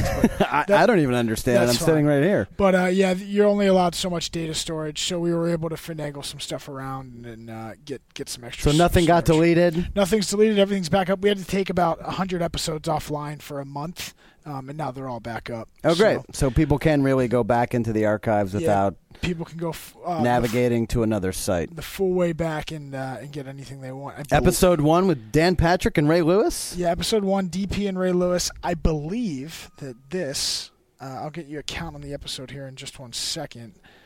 This has got to be 3 something. No, we're in the upper twos. We are at, this is 274. 274. This will be episode 274. My lucky number. Yeah, back next week, though, as we said, Jerry Ferrara in studio. We're efforting one of the one of the higher selected draft picks from the 2014 NFL Draft. Excellent. And the man himself, Rich, will be back in studio as well next week. But that's all I got, Brockman. You got an international shout-out? Yeah, that's, I mean, you could if you want to tap dance for a second, Law. Yeah, I will, actually. I wanted to give a shout-out to the Undisputed podcast folks down in New Zealand. Oh, I did their podcast. Were you just on? Yeah, they had me on before the draft. They had me on. Those guys are great. Big Rams fans. Yeah, well, Eagles and Rams fans. Oh, okay. And then I did another podcast. You remember I met the guy, James Dixon, who... yeah, he emailed us talking about his weight loss, and he was running a marathon. Yeah, ran a marathon, got engaged. Him and Will, they do the Tuesday Morning podcast, the Tuesday Morning UK podcast. I did that today. So, oh, nice. Shout out to those guys for having me on and talked about my trip over there that is coming up in late August. So sweet. Thanks to them. International shout out this week. I can't remember if I did this guy last week. I don't think so. You did Slovenia last week. Yeah, okay, good, great. I got Randy Nason, at Randy Nason. He says, traveling through Albania, listening to Monday's episode, this was a couple weeks ago, with the Goods and Tracy Morgan. Of course, I love this. Go Pats. Hashtag international shout out. Thanks, Randy, and thank you to all of you who listen to this wonderful program. Awesome. That'll do it for us. For at Chris Law, that is at Chris Brockman. For at the Eisen Podcast, we'll see you next week, guys. Did you just shout out yourself first? That's right. Peace out. Oh, yeah. Stay listening, my friends.